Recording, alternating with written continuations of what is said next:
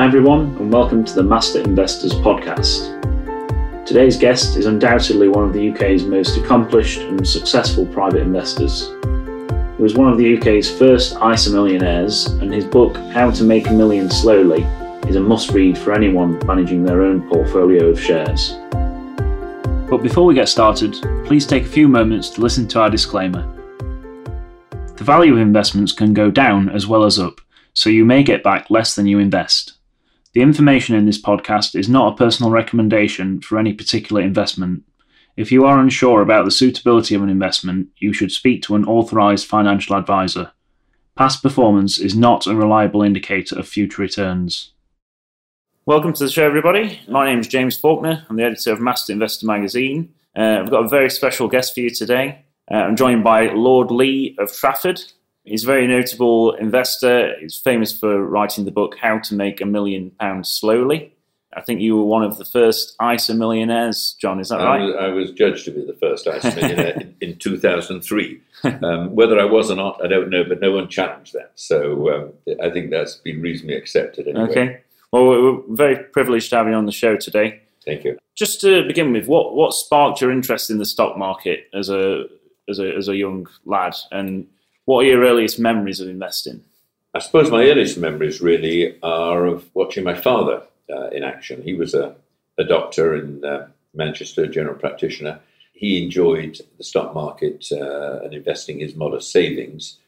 And I used to remember him really sitting down in what became his library, pipe in mouth, surrounded by piles of the Investors Chronicle and the Stock Exchange Gazette, which is no longer published. And he would spend hours going through these publications. And I was probably 14, 15. I used to pull his leg a little bit about it. And then I started to delve a little bit myself. I remember I bought my first share when I was, I think, 16. I put £45 into a company called Aviation and Shipping, which was a shipping company who owned one ship. And I'm afraid, unfortunately, the ship went down, and my £45 went down with it. So a bit of a baptism of fire. It was not the most auspicious investing start. But over the years, I've really focused on being a private investor. It's been an all-embracing interest, a hobby. Over the years, as you say, I've written probably 300 articles or so for FT Money, published 2 books. In 2013, Pearson's published the book How to Make a Million Slowly, with a tortoise on the front, which was about brick by brick investing, which is what I believe in, taking the long view. And more recently, I published a book called Yummy Yogurt, A First Taste of Stock Market Investment, which I believe is the first book of its type focused on teenagers, on endeavouring to explain the basics of the stock market to the young and indeed to novices as well. And that it's only a short book, rather like a primer, 35, 40 pages, and it's told through a story of a Devon farming family who start a yogurt manufacturing business to supplement the farm income, and that grows and becomes a public company. And there's a family in Bury, Lancashire, 3 teenage children. They inherit £2,500 from their grandparents. They're not sure what to do with the money. Their parents encourage them to think about the stock market. They enjoy Yummy products. So when Yummy goes public, they apply for shares in it, and the company grows and is ultimately successful. So it's told through a little simple story, and then there's a glossary of what a balance sheet is, what an annual general meeting is, how you calculate a dividend yield, how you calculate a price-earnings ratio. But it's only short, rather like a primer, as I say. And I'm saying to young people with this book, through this book, give me a couple of hours of your time, and I think I'll have taught you the basics of stock market investment. Of course, it's very important as well, because we don't really teach kids in schools how to look after their own personal finances. It's a big gap in the curriculum, isn't it? This is a huge problem nationally. There's very little teaching in schools.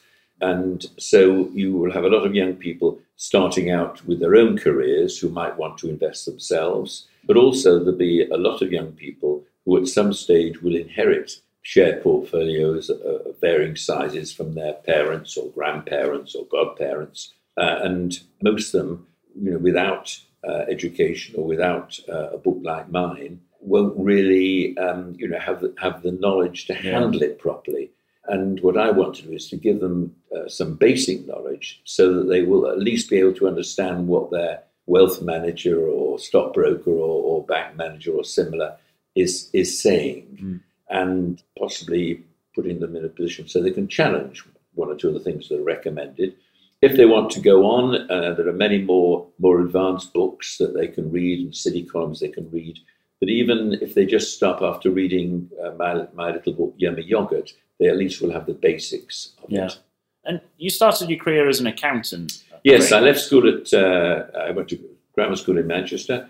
I left school at 16. I went to an accountant's office, qualified when I was 21, 22, and then I joined a stockbroking firm in Manchester, did a couple of years there. And then I left and set up a company of my own with one or two others, but I was sort of the main executive, a company specialising in amalgamations and mergers. Yeah. And in a way, it's because I hail from Manchester and from the regions that I've always been very attracted to the regional companies, to the smaller cap stocks, as it were, the stocks that are rather less well covered by analysts.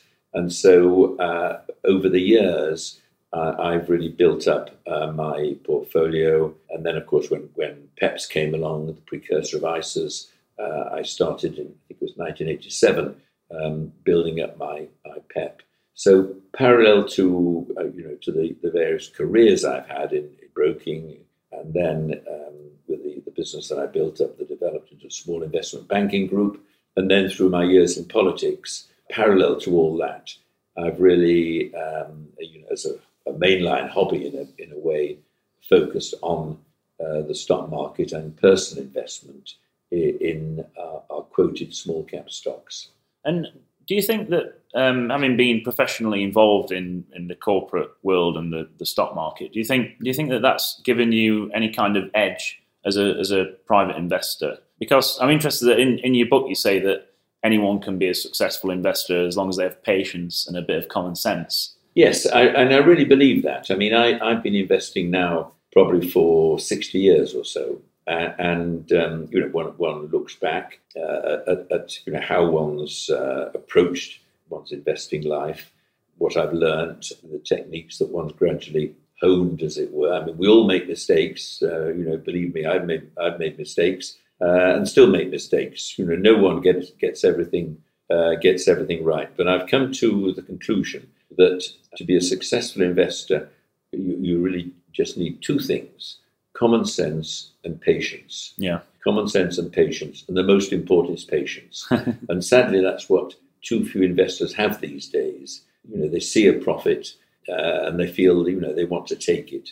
Whereas really, to make serious money, you want to try and invest in a good, solid, growing business, stay with it for the long term. In other words, I encourage people to be, and I like to think of myself as an investor rather than a short-term trader, treating the stock market as some sort of casino, which it's not. What I like to do is to buy shares in a company, and one of the keys is to try and avoid the losses. And thus, I personally don't invest in startups.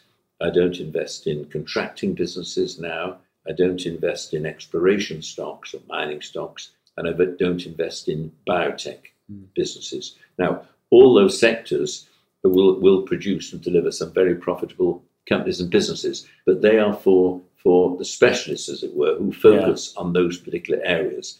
And I'm more of a generalist, so I avoid those areas. And I'm only interested really in investing in companies, in coming in at a later stage when the companies are already trading and established, are already making profits, are already paying dividends, and are what I term proper businesses. That's interesting because a lot of private investors, I think, when they come into, especially when they're looking at small caps, they get drawn into looking at these speculative companies such as the oil and gas explorers, as you mentioned, and the biotech companies. Do you think that's where a lot of small cap investors go wrong, because they're drawn into these kind of hot stocks, as it were? I'm absolutely convinced that is where they go wrong, because if you take the biotech area, for example, it's a very specialist area. Your average person who's got no particular background in that area is purely reliant on tips or gossip or things written in city columns, and they may get some right, but they I'm afraid will probably suffer some pretty horrendous losses as well. And the secret about building up a long-term portfolio, my judgment, is to very much avoid the losses. Everyone will get certain investments right, but on the other hand, it's the losses that drag overall performance down, and therefore, if you can cut out the losses, then your overall performance obviously is that much better. And we've spoken about the companies that you don't like, the type of companies that you don't tend to look at. The ones that you do like, often they tend to be companies where the founding family has got quite a significant shareholding, or at least the management has got a sizable holding. Would you argue that family ownership brings with it a kind of a long-term approach and a kind of like proprietorial mindset? Yes, that is absolutely right, James. Yes, absolutely. I mean, yes, we all know historically of the clogs to clogs in 3 generations, the families that made money and then the generations lost money. But of course, the what I term the family or proprietorial public companies that are around now have really been built up through the generations, and probably have a mix of family members and also professional managers running them, which is in many respects an ideal combination. But what I like about family businesses that are controlled by a family is that normally those businesses, to use a word that I like, are carefully stewarded. In other words, the generation running the business were determined to move it forward, but to move it forward at a steady pace without taking great risks, because they're very conscious of members of the family, maybe maiden aunts or sisters who aren't in the business, but are reliant on the dividends. And so there is an overall conservative approach to building up. But you mentioned a little bit earlier, investing in companies where the people running the business have significant stakes in the business. Yeah. And to me, that is absolutely crucial. Yeah. I won't invest in companies unless those running the businesses have significant stakes themselves. Yeah. In other words, skin in the game is a phrase that's used. And for me, the bigger holdings, the better. And I love to see chief executives founded a business, maybe owning 20-25% of the shares, because they're devoting their life to building up their business, and at some stage they probably will want to capitalize as well on their life's work. And so it's very probable that a takeover will come along at some stage. And I've over the years been on the receiving end of over 50 takeovers. And have obviously benefited from that. Now, you can argue that one would have preferred some of those companies to continue growing and not be taken over. But, one's got to accept that if you look at the way the post-war world in the West has gone, you've really had many larger companies taking over smaller companies and medium-sized companies, and that has been the pattern. But my ideal is to find companies that are growing on a conservative basis. Maybe I just focus on UK quoted companies, but I'm looking for UK quoted companies that trade globally.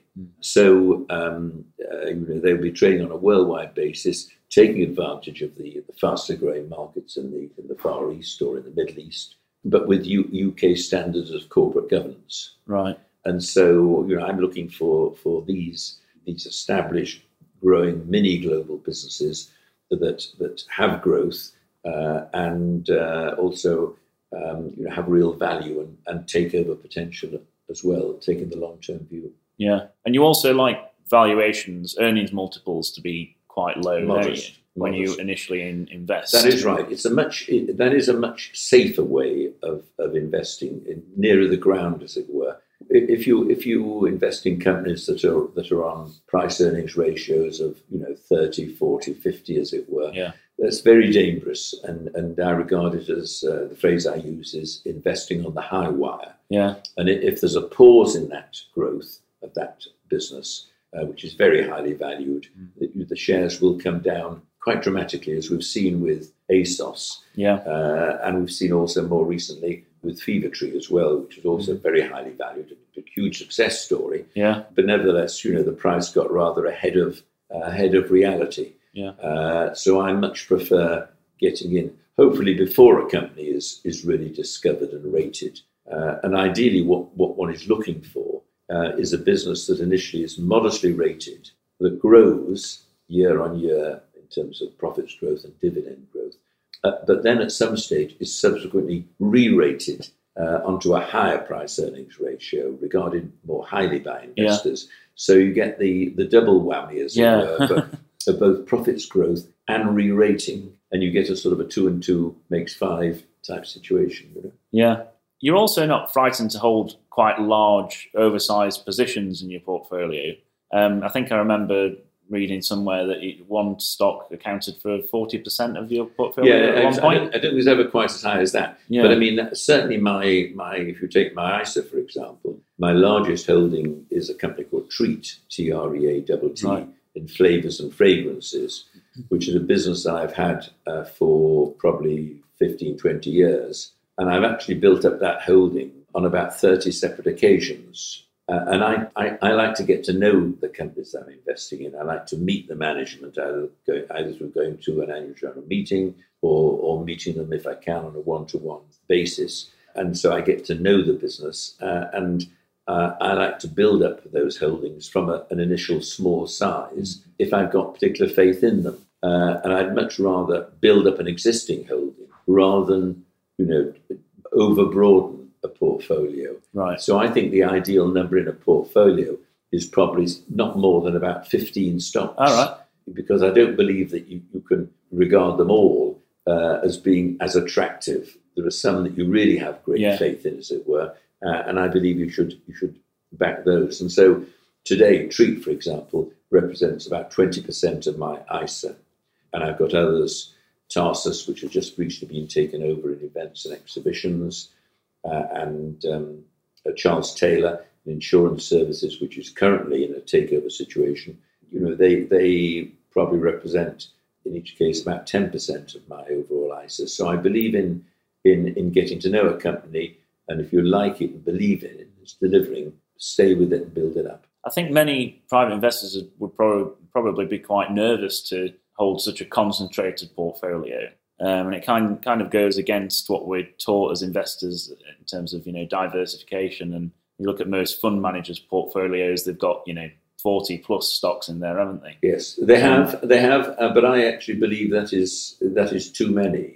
Diversification. Well, yes, it's not actually a great strength, because if you have that range of stuff, you cannot believe that all the 40 are of the same qualities. You cannot logically have the same belief in all of them, as it were. There have to be some that you believe in more than others. And I think if you've got quite a range there, you'll probably end up with some that do well, others that don't do too well, and some that do very poorly. So you probably have more of an average overall performance, whereas I'm tending to go for larger holdings. And don't forget, these are established businesses that have been around a long time. And I also like companies that have cash on the balance sheet. I avoid, by and large, companies that are heavily indebted, because that is, once again, a risk.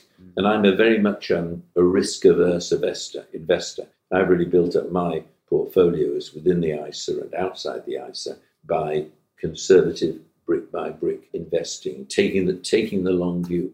And talking about these stocks where the double whammies, as you call them, where you've got the low valuation to begin with and the potential for rating expansion, but also earnings growth at the same time.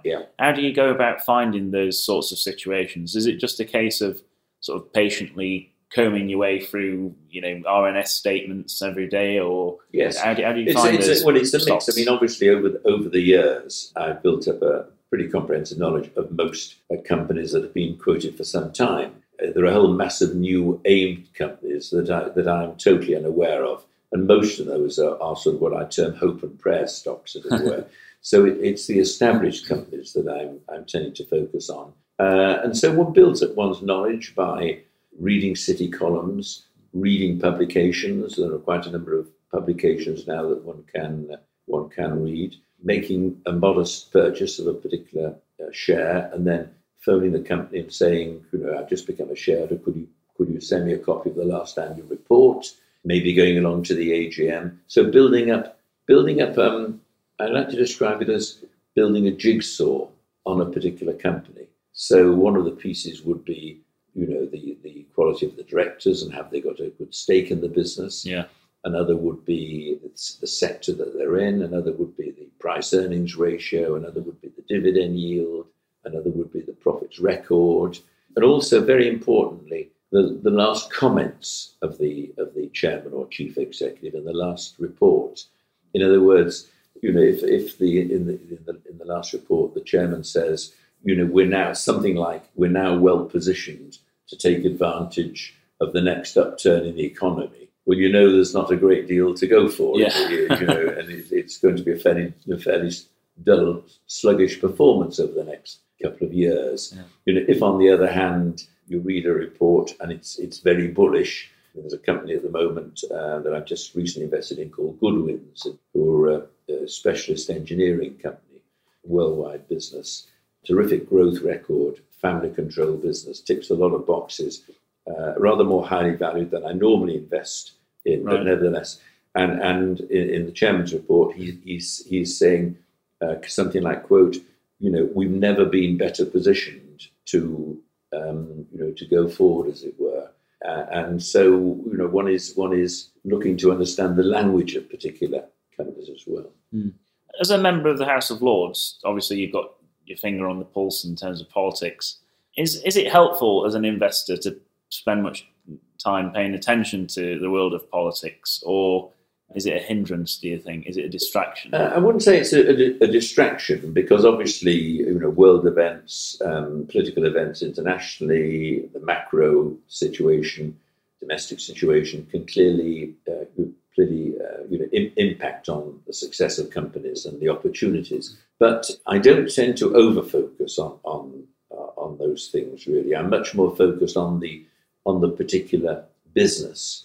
And if we come back to the smaller cap stocks that I'm investing in, even though the overall world climate may be not conducive to growth, the smaller companies can still grow, as it were. The niche businesses. The niche businesses can still grow and expand. And you also, I think, too frequently, if you apply, sometimes I say to people, they apply too much intelligence to the problem. You can argue yourself out of investing in almost any business. Yeah. You can say, well, I'm concerned about the American negotiations with China and possible problems there. There's always a reason not to invest. Exactly, and I'm worried about Iran, and then what about North Korea, and then there's there's this and there's that. And you have to work on the basis that the Western world will, by and large, become more prosperous and grow. Otherwise, you just can't operate. You can't. In other words, if you believe that Armageddon's coming and the world is ending, I'm not sure what you do. I mean, do you hide under the bed with a crate of whiskey and a bar of gold, as it were? I think your investment's probably the last thing on your mind. Exactly. So you have to take a reasonably optimistic view. So over the years, I've been investing, and I've seen bull markets and bear markets and some savage falls in the market from time to time. But so long as you can take the long view and you're investing your own money and not borrowing money to invest, which is very dangerous, you can afford to take the long view. And certainly I've done very well where the market has fallen substantially, and I've been in a position then, to buy on some quite attractive levels of stock price. Yeah. And I think it's really encouraging as a private investor that you've managed to achieve such an impressive performance track record as a part-time investor, while you obviously simultaneously got Yes. And obviously many of our listeners are going to take heart from that, because they're private investors by and large. How much time do you actually devote to your investing activities? Yeah, it's very difficult to say, actually. I mean, I always I have a routine now. So at 7 o'clock I check the RNS or company announcements of the day to see if any of my stocks have been affected by any announcement. First thing, I then normally at about 8:15 speak to my stockbroker and just check on any price movements, and then throughout the day, I might just check on one or two prices, and at the end of the day, I get from my broker a printout of the prices that I'm interested in, my own prices, as it were. And then from time to time, obviously, I read a company's annual report.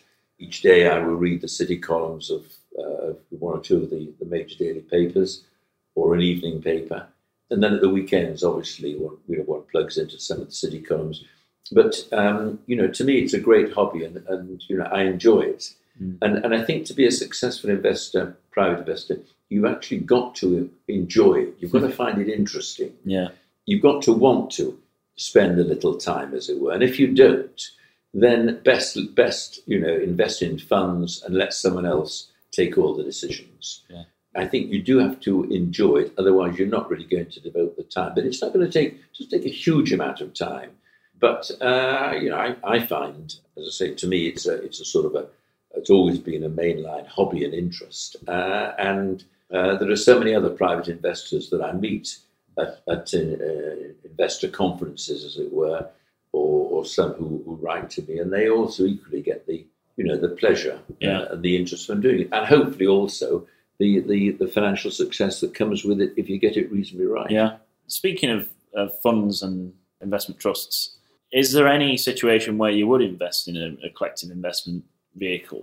For example, if you were looking to get access to a certain theme or sector that I mean, I can see that people find this quite attractive. So if they believe in the growth in world healthcare, for the sake of argument, investing in a healthcare fund, or if they believe that India offers great opportunities to invest in an Indian fund or what have you. But I've always personally found much greater pleasure from taking my own decisions and going into individual companies. One's got to remember that a lot of these funds that are sort of put together by investment houses, they're designed to attract investors. And of course, some perform better than others. But of course, you are paying fees as well, usually at the start when you first invest, and then on an annual basis. Yeah. Whereas as a private investor, obviously you pay commission when you buy and sell, but there is no other cost. And I'm really, I suppose, an evangelist for the private investor, trying to encourage individuals to take their own decisions and to say to them, it's not too difficult. You don't need to be, a whiz-kid accountant. You don't need to be, a brilliant this, that, or the other, as it were. But if you apply common sense and patience, then you can achieve. What's your greatest investment success, would you say? I mean, very difficult to say the greatest. I had a number where, where they've risen probably, 20 times. Yeah. A 20 bagger. A 20 bagger. I've had a number of 10 baggers. 20 bagger, for example, a company called James Fisher, who I originally bought years ago when they just operated a small fleet of coastal tankers from Barrow-in-Furness, and then have developed into a major global marine services company with substantial underwater technology. Still a holding in your portfolio? No, I sold them because they weren't in my ISA, and I had to realise some money 2 or 3 years ago to help my daughters with buying a house. Ah, right, okay. So unfortunately, I had to pay the bank of mum and dad. The bank of mum and dad. I sold, and I'm afraid I've just had to pay, a serious capital gains bill. But fortunately, other growth stocks that I've had, where I 10 baggers or 15 baggers, like probably Treat, my largest holding, they're within my ISA, so they're protected really. And of course, the ISA today is probably the most attractive wrapper in the Western world, free of income tax, free of capital gains tax. If you invest in qualifying AIM companies, free of inheritance tax, and also on death now, you can transfer the benefits from husband to wife. So that's a very, very attractive package. So really, I would encourage anyone to invest in a stocks and shares ISA and build up their portfolio on that basis. What about your failures in investing? Well, over the years, yes, there's certainly been failures. I remember being seduced some years ago by the very attractive dividend yield on HMV, who had the chain of shops, and you lost some money on that. Although there has actually more recently, as you probably know, been a revival in vinyl records, but I certainly lost there. I remember I lost a company that was one of the three distributors of newspapers and periodicals, and they lost out to the bigger ones, Smith's News and Menzies. They became virtually worthless, and so that was a loss. And of course, right at the start of my investing life, as I said earlier, poor old aviation shipping and my one ship. So I've had my losses, but it's about learning from your losses. You learn from your losses. We all make mistakes. There is no one I know who gets it right every time. But the key is to I believe let your profits run.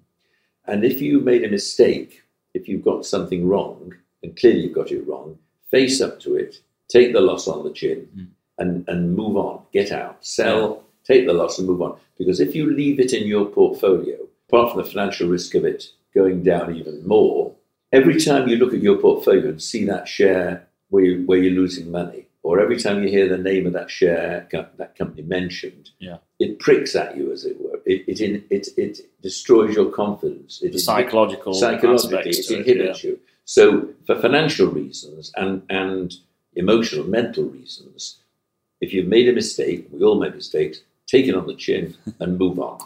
There are many other fish out there to catch and fry. And just to finish off, what advice would you give to your younger self if you were starting out investing again? To take it steadily, to only invest in good established companies, smaller ones if you like, learn from your mistakes, read up as much as you can, keep in touch with the financial press, the company annual reports, try to get to some company annual meetings if you can and assess management, and just accept that you will never get everything right, that you will make mistakes, but to take the long view and remember that what you're doing when you buy a share is effectively to buy a small piece, a slice of a growing business. You are part owner of it, and you want that business to grow and expand, and your stake will grow and expand with it over the years. So it really is common sense, but only do it if you enjoy it. And the final point is, apart from never invest on borrowed money, always keep some cash out of the market, as it were. What I term, heart bypass money or family emergency money, because you never want to have everything in the stock market, because if you do and it goes down substantially, I remember a time in the 70s where the stock market really fell and no one was buying. It fell by more than 70%. It really fell.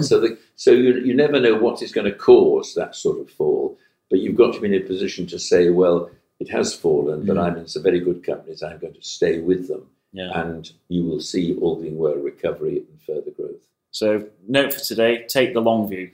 take the long view, apply common sense. Okay. Lord Lee, thank you very much. It's been a pleasure. My pleasure, James. Thank you. Don't forget, you can access more great content, including Master Investor magazine, at masterinvestor.co.uk. If you enjoyed this podcast, you can support us by hitting the subscribe button and by leaving a review. If you've got any suggestions about who you'd like us to interview or topics you'd like us to cover, please send us an email at info@masterinvestor.co.uk. Thanks for listening.